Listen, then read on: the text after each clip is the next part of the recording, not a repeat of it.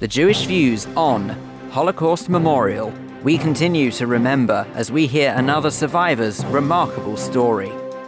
Author Laurence Rees tells us why he spent 25 years researching his book on the Holocaust, and the 365 challenge that's helping raise awareness for post-traumatic stress disorder.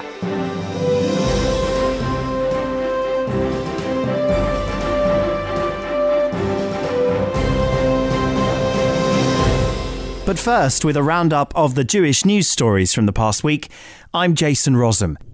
Israel's envoy to the UK has commended Britain's International Development Secretary Priti Patel for ensuring that money intended to help needy people really reaches needy people.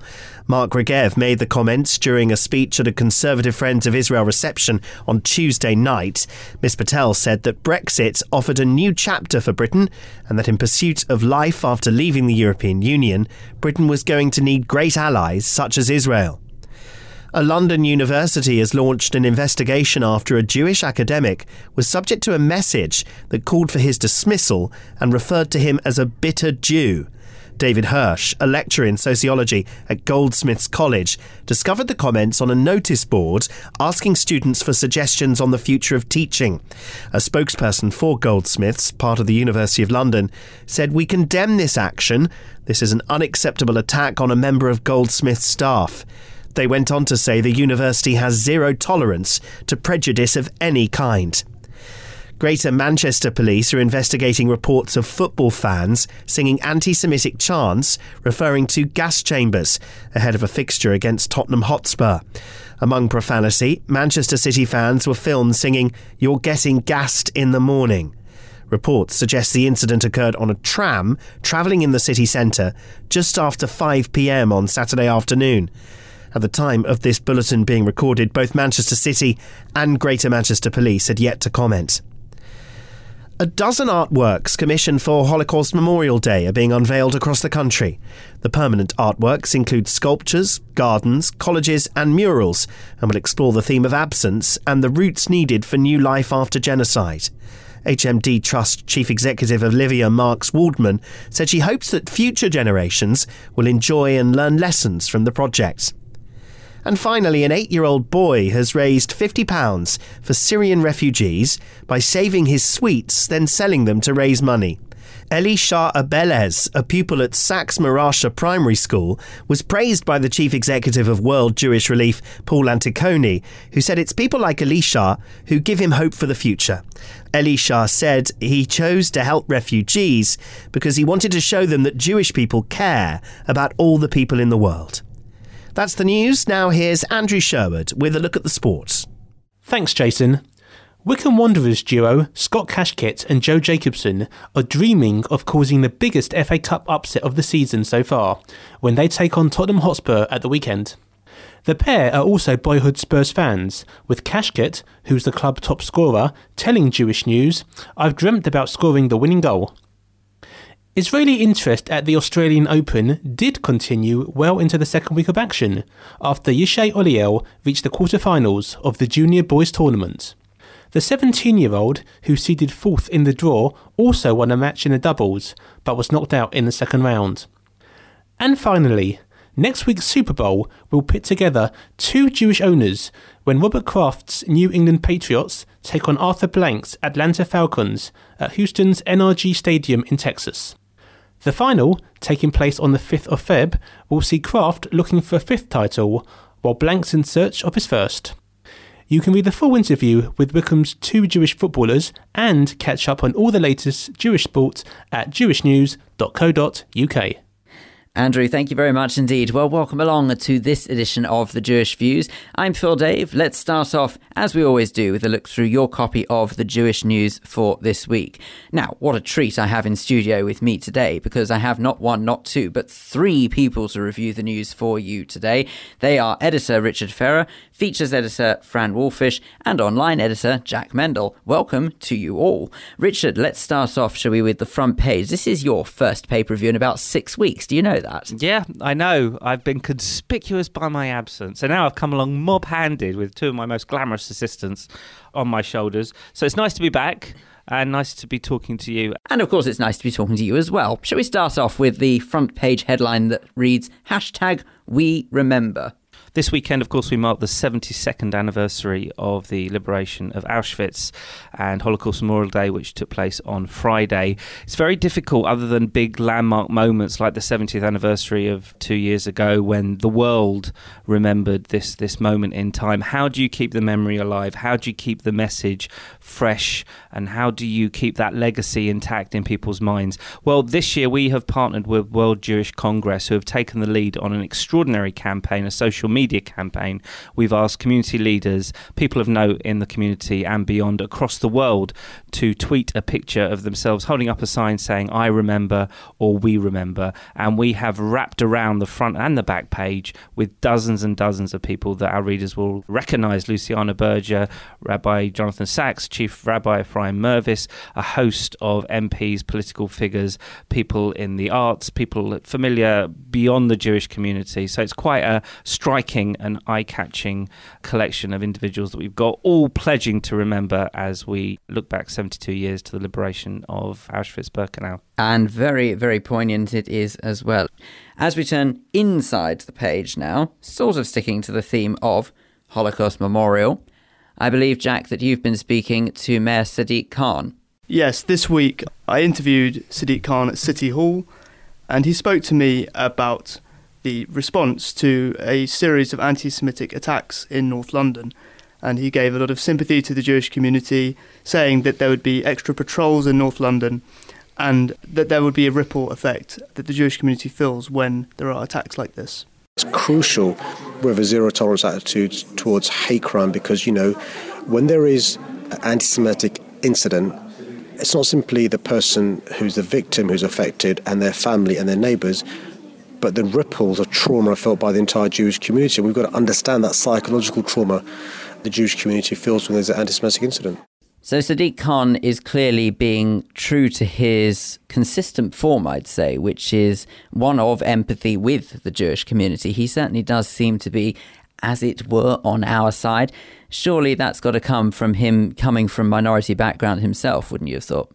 Yes, I think he definitely identifies with being a victim coming from a minority community. And I think a lot of people in the Jewish community have warmed to him. There's a lot of frustration with the Labour Party's relationship with the Jewish community, but he seems to be an exception to that rule. And was there anything that he gave away in terms of sort of his ongoing commitment to the Jewish community? He said that no incident is too trivial to report. He encouraged the Jewish community to report all incidents of anti-Semitism, no matter how small. And he also encouraged Jewish people to participate in a police review that's going to take place in the next year. So he really does want participation, and he wants us to engage with him. Excellent. All right. Well, thank you very much for that. And speaking of anti-Semitic incidents, I believe that the residents of Barnet have been subject to some not so nice incidents. Yes, it's really sad, isn't it, that in the week that we mark 72 years since the liberation of Auschwitz, that there should be a spate of anti-Semitic incidents, predominantly in Edgware and Mill Hill. I believe there were 6 incidents, actually. And it included a brick being thrown through a window, which had a swastika and anti-Semitic slurs scrawled onto it. There was also a swastika which had been drawn into condensation on somebody's window. And it's just, those are just 2 examples. It's just really sad that the Jewish community is having to face anti-Semitic incidents from a minority, no doubt, but unfortunately that these incidents are occurring. It's of no surprise. Obviously, you pick up the Jewish news every week, and unfortunately we convey this news week after week that these things do take place. At the end of every year, the Community Security Trust, the annual figures are released, and you hear of the hundreds, if not 1,000+ incidents, and they do spark concern and they do spark caution. But I don't think anything hits home quite like seeing the vision of the disgusting slurs graffitied onto a brick, and all these things happening in such a short space of time, in such a small area at the very, very heart of the Jewish community.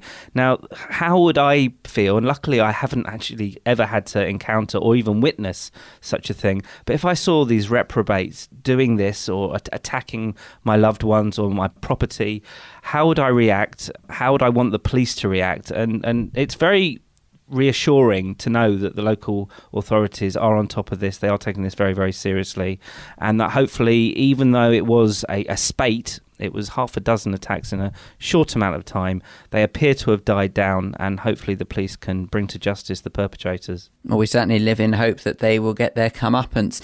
Well, sadly, continuing the theme of anti-Semitism on the most grandest of scales, the new film about the Holocaust denial, I believe, Fran, that you have been speaking to Deborah Lipstadt, the person who inspired the film.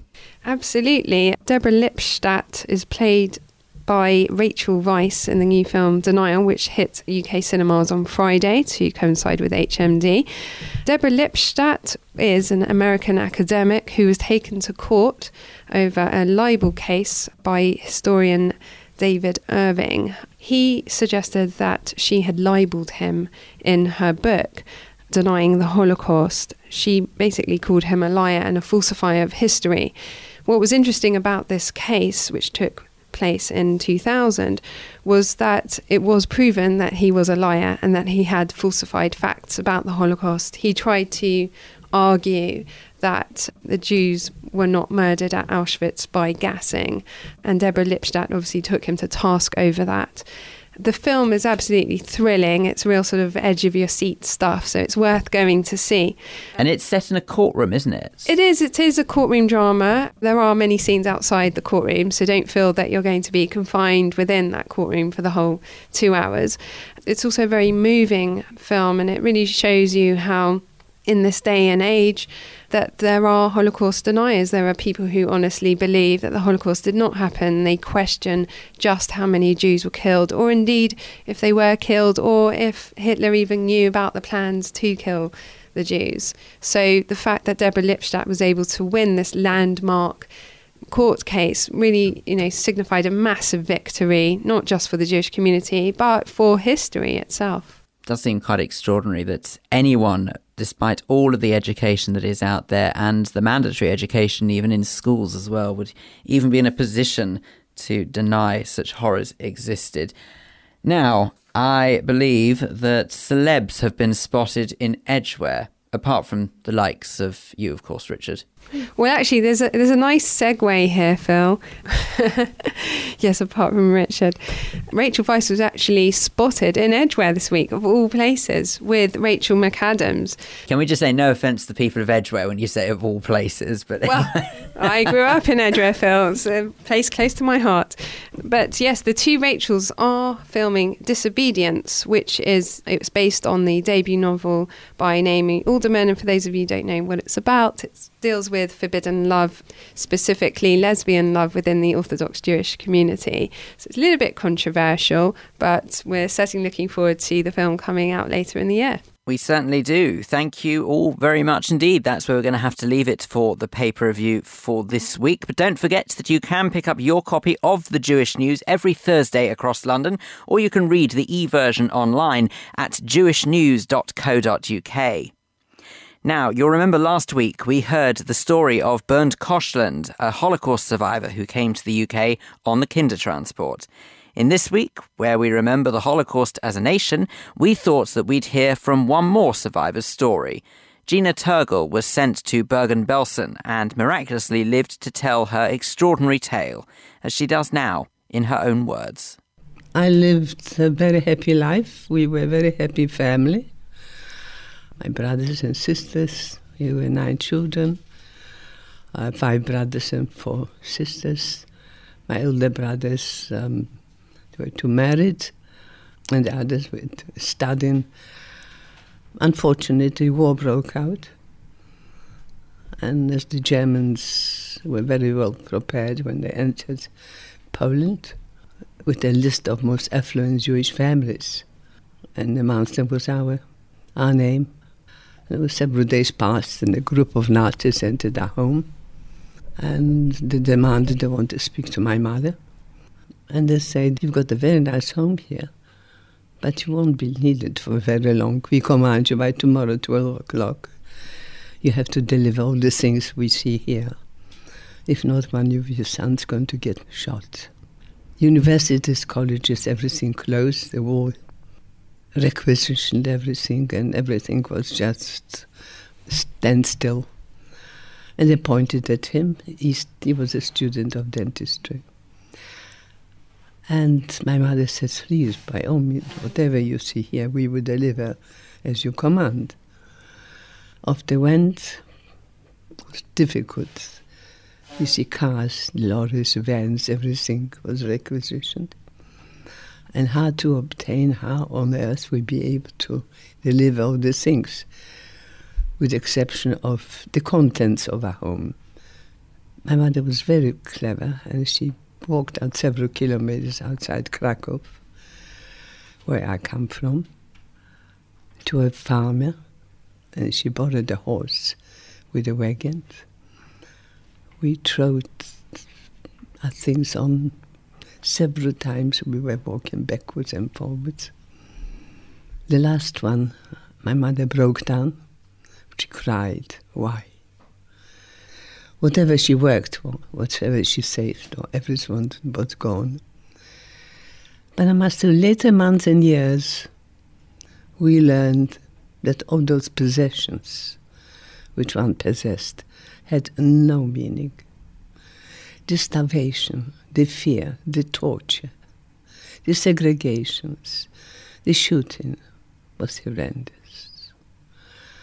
People were dragged out from their homes in the middle of the night and shot there and there. Some of them to the street, to courtyard, for no reason. People were taken to the woods, old people, children, never seen them again. All those atrocities one can't forget. Eventually there were huge posters everywhere. The Jews who live outside the ghetto is free for them, and they have to come into the ghetto. If they find Jewish people living outside ghetto, they will be shot. Why the ghetto was free? Because those people who were there previously, or they've been shot, or they've been sent to various other concentration camps. That's why it was empty. My brother was married, and he had a child, and his wife lived across the road from us. You know, the ghetto was so small. As we approached the panel, I get very emotional about it, she was told to go to the right with my nephew, and my mother, my sisters, and myself to the left. And we were shouted by the Nazis, quick march out. There were hundreds of women in front of us. So I turned around and I looked there, and I've seen so many women and children, and I felt this is something wrong. So I waved to my sister and my nephew to run towards me, whether I could save him for a week or months or whatever. Even a day. Another thing, but somehow spontaneous, I wanted to help. And he did run towards me.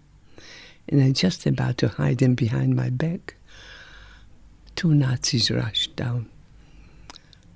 And they grabbed him and they threw him to his mother. And they said, he must go with his mother. And that was the first transport to Auschwitz, straight to the gas chamber. The scene I never forget. What it looked like. It's impossible. How much I would like to portray, it is impossible for anyone to comprehend. And then eventually this, when they were saying they're going to create a concentration camp, and it will be built on a Jewish cemetery. So of course the tombstones have to be put away. So they used to take about 300 men from the ghetto in order to chop the tombstones. And half of them returned back in the evenings. Went on for several months. Eventually the camp was ready and we were about to leave the ghetto.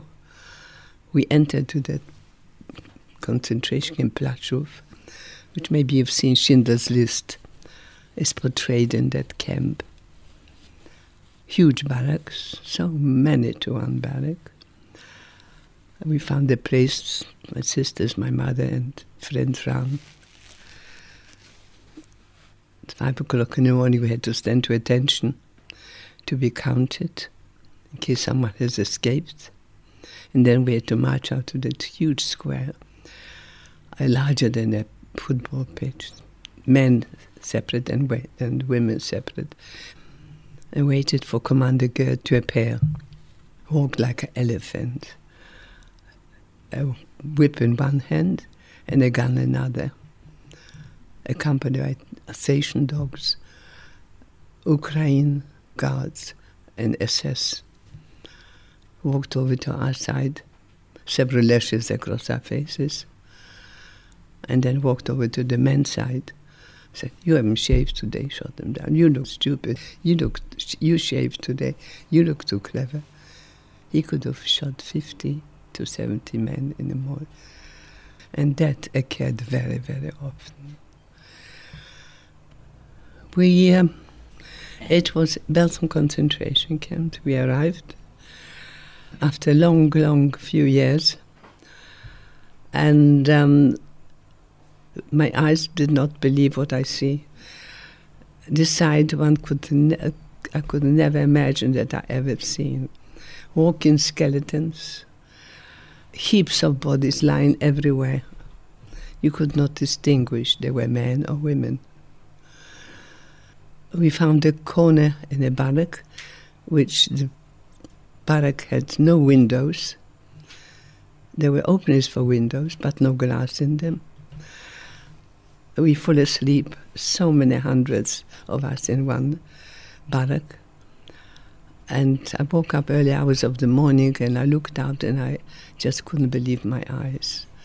And I heard noise and suddenly I lifted up my eyes and I seen tanks passing by. I could not distinguish which nationality they were. I thought they must have requisitioned and brought them into the camp. The gates opened and voice came through, loudspeakers. "We British, we came to liberate you. The Nazis, they've got nothing more to say to you. Be happy." And of course tears of joy poured down my cheeks. I had to wipe them away because if the Nazis saw you, you could have been shot. A little while later, shall we say about half an hour later, voice came through the loudspeakers. All Germans, guards and every Nazi have to assemble outside that building, which they used as a headquarters. And then they were arrested and then I felt free. And for about 2 weeks later, Norman comes in with a message and he says, "I put a message for my commander officer to invite you for dinner for the officers' mess." And I thought, I was so shocked. I thought myself, God knows what they're going to do with me there. So I asked my mother, and thank God I did save her. We arrived at that building, that officers' mess. No one opened the door, and I stepped back. And no one says, "What's the matter?" So I said, "Look, you must be expecting special visitors. What am I doing here?" He says, "You are the special visitor. This is our engagement party." I said, "Pardon?" I thought maybe under influence of drinks. But we just arrived, so he couldn't have drunk yet. As we walk in, this commander officer comes over, offers me a glass of wine. Congratulations, congratulations. But you see, Norman made up his mind when he first saw me in hospital that this is the girl who's going to marry. Never mind me what I thought, but he made up his mind. My very first step was Hendon, Northwestford, where my in-laws lived. And I adopted 3 ambitions: to adopt a way of British life, to learn the English language, and to write about my memoirs in case I forget. But how can I forget? So I've written that book for the people who haven't got a clue what went on. And for younger generations to come, should never, never allow it to happen again. And should never, never experience what I have experienced. Thank you. The amazing Gena Turgel telling us how she survived the Holocaust and being sent to Bergen-Belsen. You're listening to The Jewish Views in association with The Jewish News. Still to come on this edition, Clive Roslin will be here for our Jewish Schmooze. Today, Clive and Adam will be joined by journalist and author Jeremy Havardi and education coordinator at West London Synagogue, Jane Goff. They'll be discussing the attitude of Jewish people towards others. Plus, Diana Toman will be speaking to David and Melanie Baum about the 365 Challenge, raising awareness for post-traumatic stress disorder. But first, Laurence Rees is an author who has spent longer than your average writer researching his new book, simply entitled The Holocaust. The book itself is anything but simple. It's taken him 25 years, meeting not just survivors, but perpetrators as well. Entertainment and culture reporter Kate Fulton has been speaking to Laurence to find out more about his book. Kate started by asking Laurence to tell us where his interest in the Holocaust first began. For someone of my generation, the events of the Second World War were not really history. That's not because I was born during the Second World War. It's because my parents were involved in the Second World War. My father fought in the RAF. My mother grew up during the Second World War. And so it was never part of history like Genghis Khan is part of history. So that was always there. And then I always wanted, as long back as I can remember, I always wanted to make documentaries. And I was inspired by a series called World at War that I saw as a teenager in the 70s, which was about the Second World War. I was always pretty clear what I wanted to do, which was to make historical documentaries if I could. And I then, after university, I managed to get into the BBC and I started to make historical documentaries. And then I started to meet former members of the Nazi Party. And that was an extraordinary moment about 25 years ago because they didn't conform to the kind of stereotypes that I thought they would. And that really started me on the whole journey. How on earth did you get to meet former members of the Nazi Party?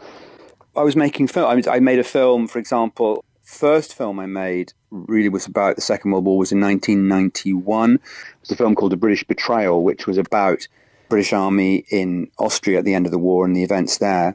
And I met a guy who was in the SS who had been involved in that. And he was...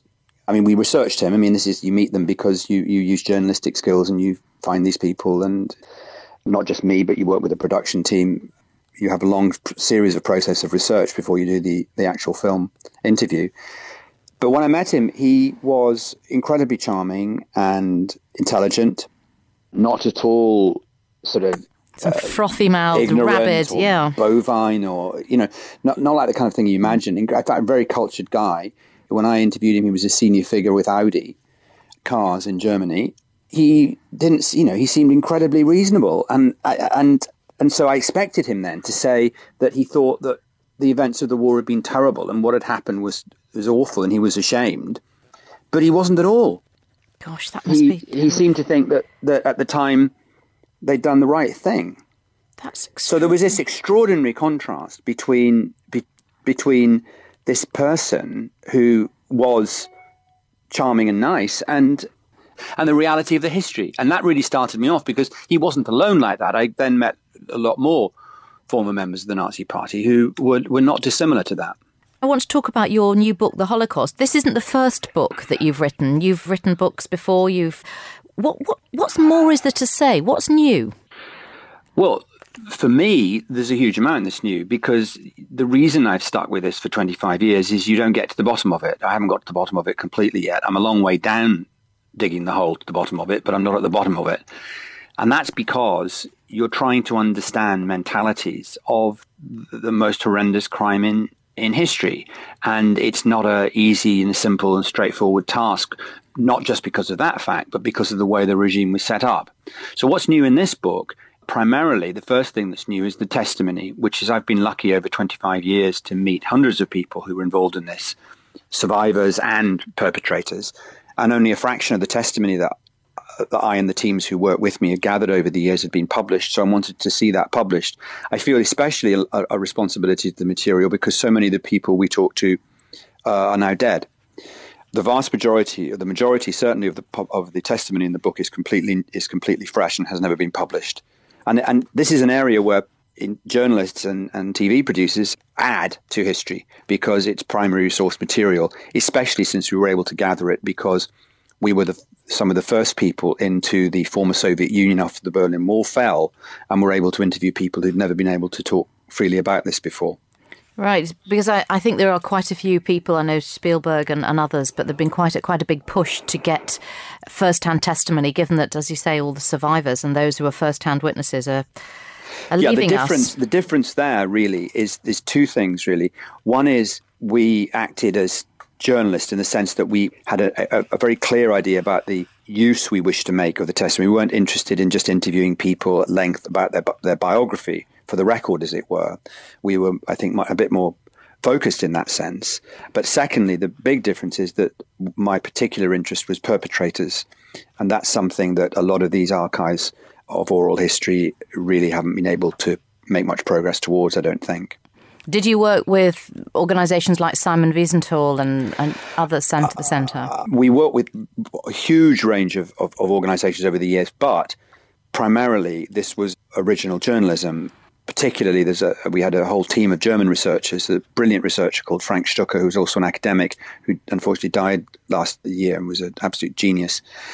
And he was able, over years, to trace many former Nazis and then, more extraordinarily, also help us persuade them to go on camera, which, as you can imagine, was not an easy task. Gosh, no. And I suppose this is the unique selling point, if you like, of your book now is the testimony. Yeah, although I would say that I didn't want to write an oral history, in that actually what interests me is trying to understand how and why this was possible.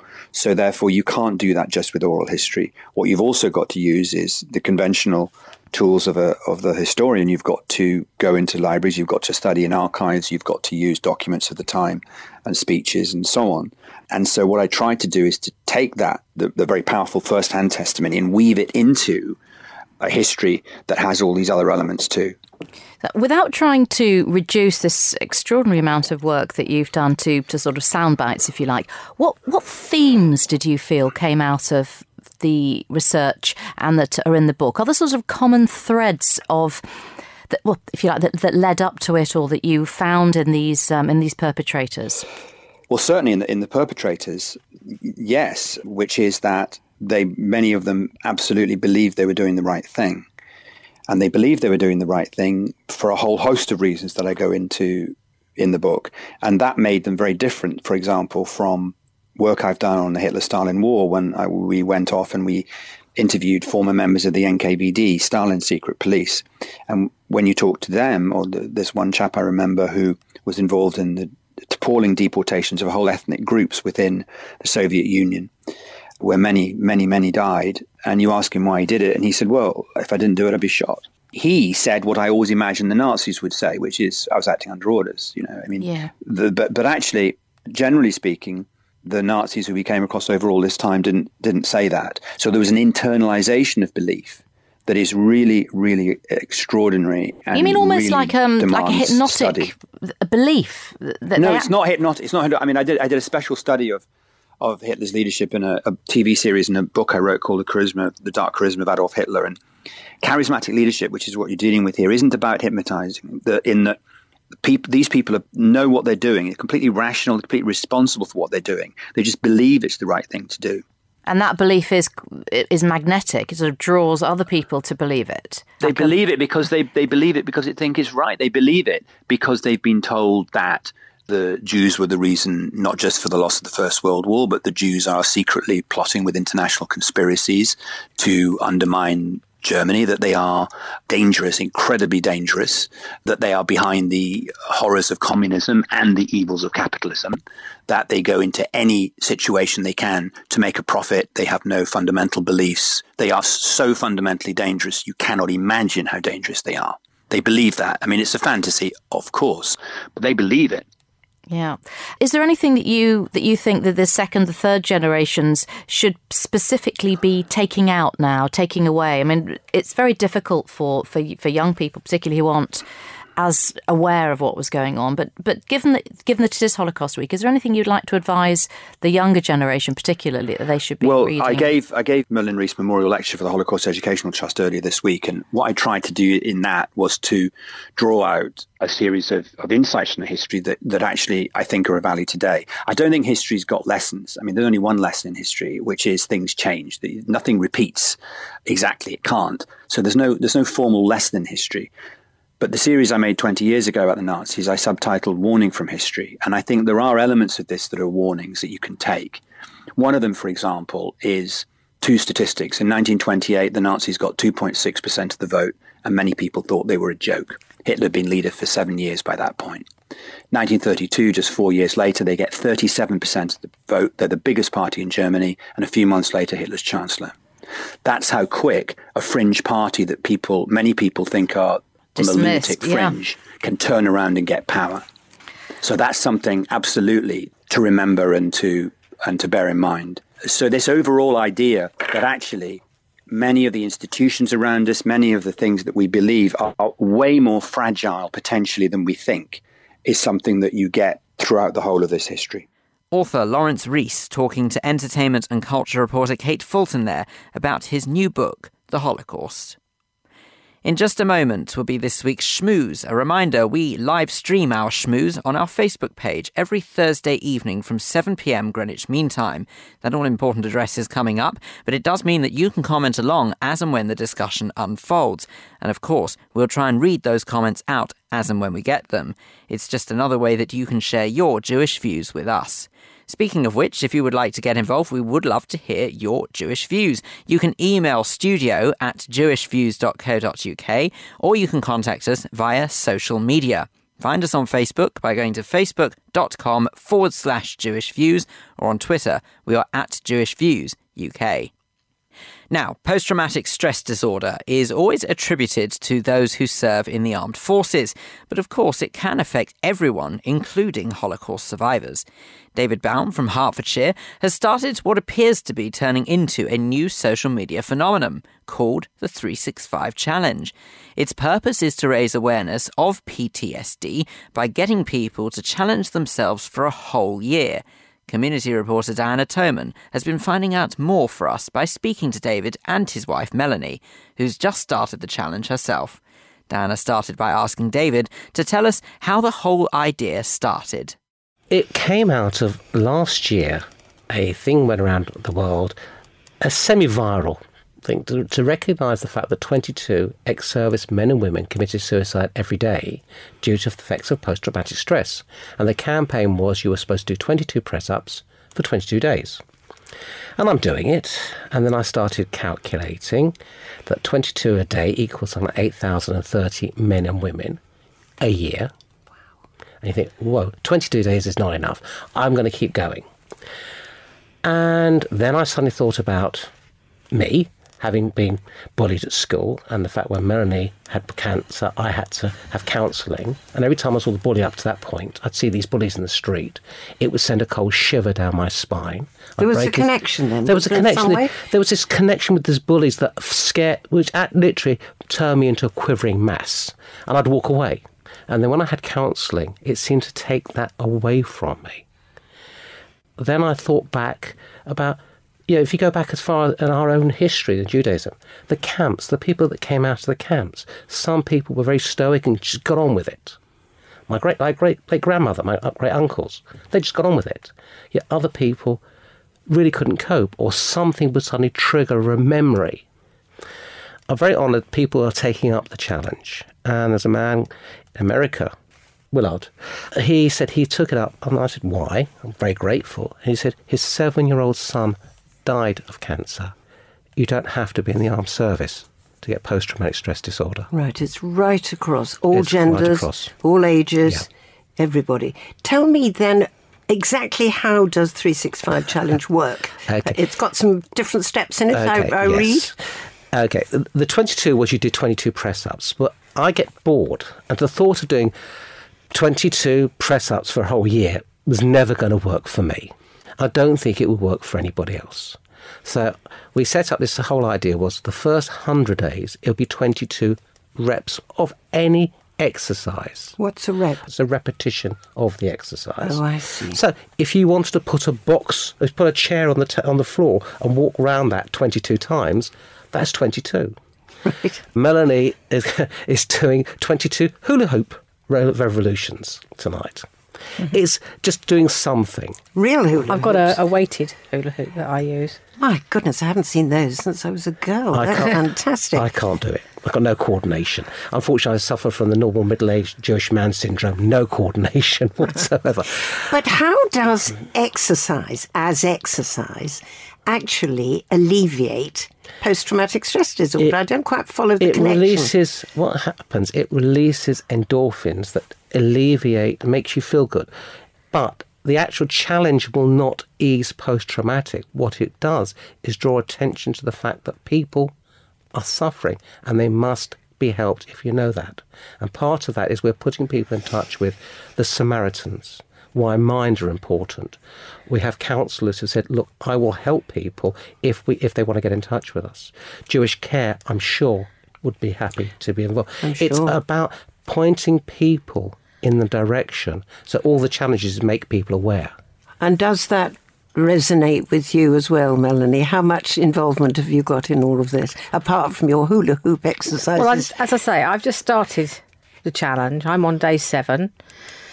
I just decided I was inspired, and the fact that there's people that we don't even know that have taken it up, I thought, well, I've got to do it. If nothing else, just support David. Why not me? Absolutely. Yeah. Would do wonders for your waist as well, I suspect, as well. Well, one hopes. One hopes. One lives in hope, absolutely. With the challenge, because it's 365 days, what I said was, when you got to day 100, you then make the jump from 22 repetitions to 30.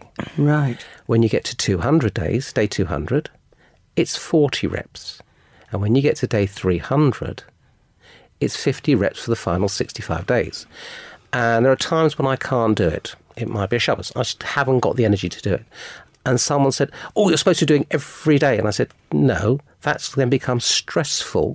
Yes, indeed. You have you have to take 365 sessions. You don't have to do them every single day. But what you have to do is every time you complete, you film yourself doing it. And you then post that on the social network so that people see what you're doing. Right. That brings me on to my next question. How do people start? Ultimately, if all they want to do is take up the challenge, as long as when they do it, say, I am doing the 365 challenge in association with Mind to raise awareness of post-traumatic stress disorder, that's it. No one pays any money. This is not about raising cash, because how many times are we supposed to put our hands in our pockets for a collection tin that has no feeling? That's right. If someone is prepared to give up a minute a day, 2 minutes a day to just do this every day, that's a commitment, and that is worth far more to me as a person than any money in a tin. David and Melanie Baum talking to Diana Toman there about the 365 challenge designed to raise awareness for post-traumatic stress disorder. For more information, then go to the365challenge.org.uk. You're listening to The Jewish Views, and this is the Jewish Schmooze, the part of the show where studio guests join me, Clive Roslin, to discuss matters that you've been hearing throughout the programme so far. Joining Adam Bradley and me today is journalist and author Jeremy Havadi and education coordinator at West London Synagogue, Jane Goff. And the subject today is based on an item we heard in the news with Jason a little earlier on. An 8-year-old boy has raised £50 for Syrian refugees by saving his sweets, then selling them to raise money. When asked why he did, he said he wanted to show that Jewish people care about all the people in the world. The question is simply, do Jewish people care about all the people in the world, and do we do enough to show we do? Jeremy, let's start with you. As a people, are we too insular? We're often accused of being very insular and only caring about Jewish concerns or about Israel. And really, I think if one looks at the historical side of this, it's just completely untrue. if one looks, for example, at movements that have nothing really to do with Jews, the civil rights movement, the anti-apartheid movement, the feminist movement, not causes that are centred, if you like, on Jewish issues, what you'll find is that Jews are actually very much in the forefront of leading those campaigns, of supporting those campaigns, of financing those campaigns. You can guarantee that Jews will be very much at the forefront of supporting that particular campaign or issue. And now, of course, I'm not saying that all Jews will always be thinking about other groups or will always be at the forefront of justice campaigns, etc. There are plenty of Jews who will be very insular and who will focus mainly on their fellow Jews or on Israel. That's understandable, and indeed they should focus on their own community. But I think the idea that we are insular and that we don't care about other communities is a complete myth. And in fact, the Syrian example is just a case in point. I think actually that there's a famous Jewish charity which only gives money to non-Jewish things that are wanted. You could well be right, Clive. There are plenty of Jewish charities that I don't know whether they exclusively work for non-Jewish charities or non-Jewish people that need their help. But certainly look at someone like World Jewish Relief. And they're very often, as Jeremy said, whenever there's a disaster or something needs sorting straight away, normally the first people there, World Jewish Relief and the Israeli army, setting up hospitals. Take, for example, Haiti. When they had the problems out there, the first people out there were the Israelis setting up, the only people that set up a marquee, a hospital, and treated people immediately. We're talking internationally and about charities, but Jewish people on the whole perhaps do not think beyond their own little important things. Is that not the case?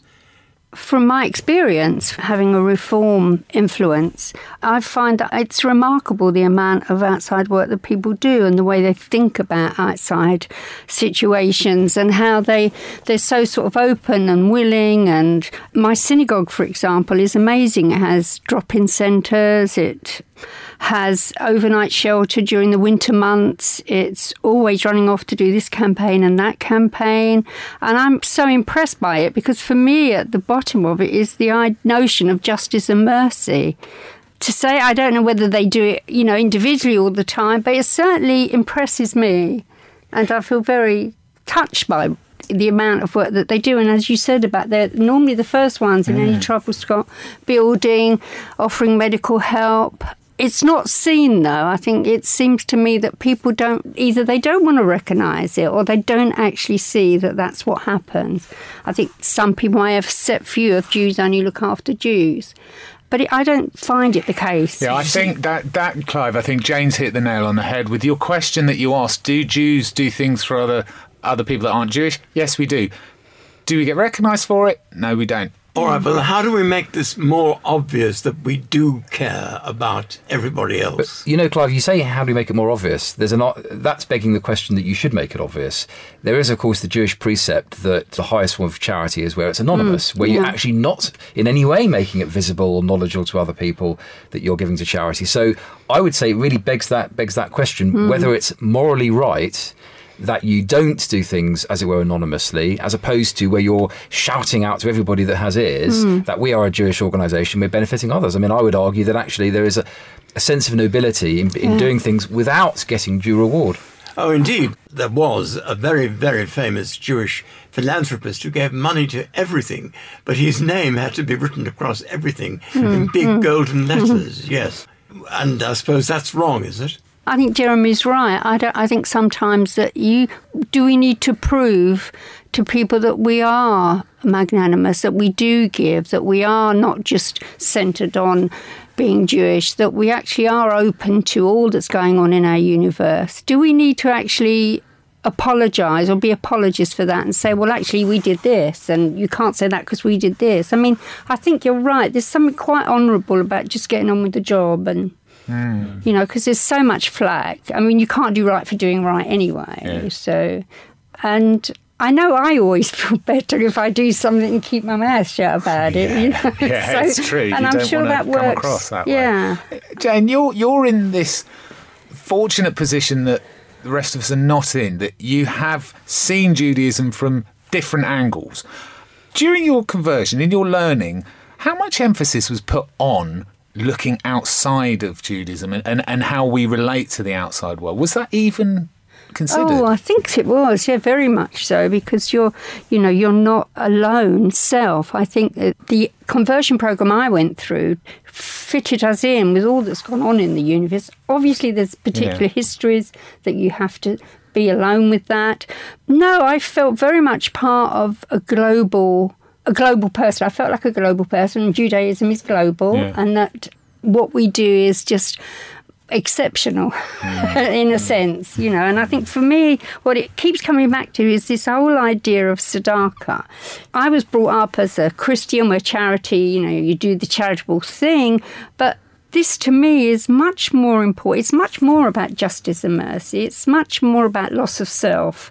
I think that's a wonderful thing that is part of Judaism for me, and one of the strongest attractions. There is something very special. Am I being fanciful? No, romantic? That makes a great deal of sense. And I was just to add to that, I mean, that is all exemplified in what Israel does, often under the radar. So obviously, Adam's already talked about Israel setting up a field hospital in Haiti and doing so before anybody else. And that's true. In addition to that, Israeli technology, for example, in terms of irrigation, drip irrigation, water technology has been exported to countries across the developing world, and it has benefited millions upon millions of people across the world. Now, again, these people aren't Jewish, and they're not. I don't think the technology is being given in expectation of some kind of reward. This is, in my opinion, Jewish values in action. I think one of the most amazing things about Israel, and it does, as you've said, do many things internationally, many very important things in medicine and all sorts of things. But one of the most amazing things, in my opinion, is that there are a great number of Syrian refugees now living in Israel, which is nobody knows about. But the Israelis are taking these Syrians in. And I think that's absolutely amazing. I mean, World Jewish Relief supported the Syrians, and I was reading on their website, World Jewish Relief, I don't want to go on about them, but they are a shining light when talking about this. They supported 68,000 people across 20 countries globally. That's not insular. That is Jews going out to the world, doing what they can. Now, religious Jews perhaps will say that the whole purpose of why we're here is tikkun olam. And ultimately, it doesn't say to fix the Jewish world. And this is why we go out there. This is why Israel's out in Haiti, out in Syria.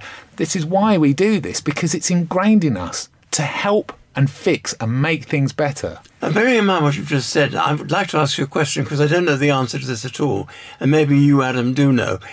Do the ultra-Orthodox feel that way, or is Tikkun Olam for them just Jewish? I couldn't speak for them, because I'd imagine there are different variations within the Haredim themselves. Yeah. But I would have to go back to the statement I made that it's fixing the world. It's not fixing the Jewish world. And for all the time and effort that they spend studying Torah, if they haven't picked up on that yet, there's something seriously wrong. So I can only imagine that they must believe that. They must. I love that notion of repairing the world. I think it's just... It's very soulful, and you can't ignore it, or it's almost, I find it a duty in a way, but not a duty such as you do this, or, kind of like a soulful obligation, really. And I like the way that Tikkun Olam doesn't have strict structure. Yeah. It's you fix what you see, when you see it, how you see fit. It gives you that autonomy to do it yourself, to you make the decisions. You go and find out what's wrong out there and sort it out. Well, there we are. We all seem to be agreed about this, and I'm glad about that. So thank you all very much indeed. My thanks to our guest, journalist and author Jeremy Havadi, and education coordinator at West London Synagogue, Jane Goff. And it's time now for our rabbinic thought for the week. And this time it comes from Rabbi James Barton from Shaarei Tzedek, North London Reform Synagogue.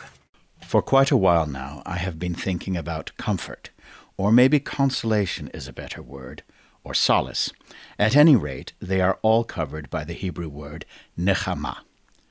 People are in acute need of what is communicated by these terms. It's different from pursuing peace or promoting justice or seeking happiness. Those are all good things which, as it were, can stand alone. We want them and we need them for what they are in and of themselves. But the idea of consolation always contains a reference to something it addresses: suffering, grief, bitterness, misery, dismay, consternation. They are all very real, and perhaps right now in particular. The general verdict on last year, as we took leave of it a few weeks ago, was negative, very negative. So many people, looking back on the world in 2016, saw loss and upheaval. Meanwhile, for those of us involved in running and working for synagogue communities, this winter has been a winter of exceptional losses. Human mortality has seemed so tangible and ever-present. Thus, nechama, whether comfort or consolation or solace, is of the essence. Recently, I asked my own congregation, where do you find nechama? The answers included listening to or making music, being with children, getting outdoors and appreciating nature, enjoying the company of animals, reading fiction or poetry, savoring the warmth of friendship and family life, and participating in the community rituals of Judaism. Those are the sorts of things that people will utter in an open congregational setting, and they are wonderful recommendations, true sources of goodness to turn to in bad times. And there are other things which people tell me about, perhaps in a more private one-to-one setting: gardening, exercise, cooking, eating, sleep, sex, rest, silence. They are all, as we see, dimensions of normal everyday human life, right there, available in the world around us. Our routine human existence provides us with the means and opportunities to deal with, or to try to deal with, the griefs and pains and terrors it contains. Our Torah reading this week, Va'era, isn't explicitly about comfort. We're in Exodus. Moses begs Pharaoh for the freedom of his people. We are caught up in a deeply engrossing account of oppression and freedom. Suffering people are going to be liberated, and in very dramatic circumstances. Perhaps that narrative, too, may be a form of consolation, of nechama. I tend to think so. A final note. It may be a key component of everyday life, indeed, but nechama nevertheless so often arrives a little unexpectedly, and from an unlikely quarter. We may not have been actively seeking comfort. Perhaps we feel locked in sadness, for instance, and yet suddenly it's there. The words of someone we hardly know, a long-forgotten piece of music, the adventure of falling in love, an unfamiliar book we pick up listlessly, a brilliant blue sky, a phone call. Not only are you comforted and consoled, but you experience some sort of learning, a discovery, a revelation. If you are in need of consolation or comfort, of nechama, then I wish it may come to you that way, just like that, unexpectedly, out of the blue, as a revelation. Thank you to Rabbi James Barden from Sharai Tzedek, North London Reform Synagogue, with our thought for the week. And that's all the Jewish Views we have time for. Thanks to our guests, Gena Turgel, Laurence Rees, David and Melanie Baum. Thanks also to the Schmooze team, Jeremy Havadi and Jane Goff. And of course, you at home for listening. And we mustn't forget the team, including our producers, Adam Bradley and Sue Greenberg. You can always listen to the most recent edition of The Jewish Views by visiting the Jewish News website, jewishnews.co.uk. And you can listen to all previous editions by searching for us in iTunes. The Jewish Views is brought to you in association with The Jewish News and is part recorded at the studios of Jewish Care in London. I'm Phil Dave. Do make sure you join us next time here on The Jewish Views. Goodbye.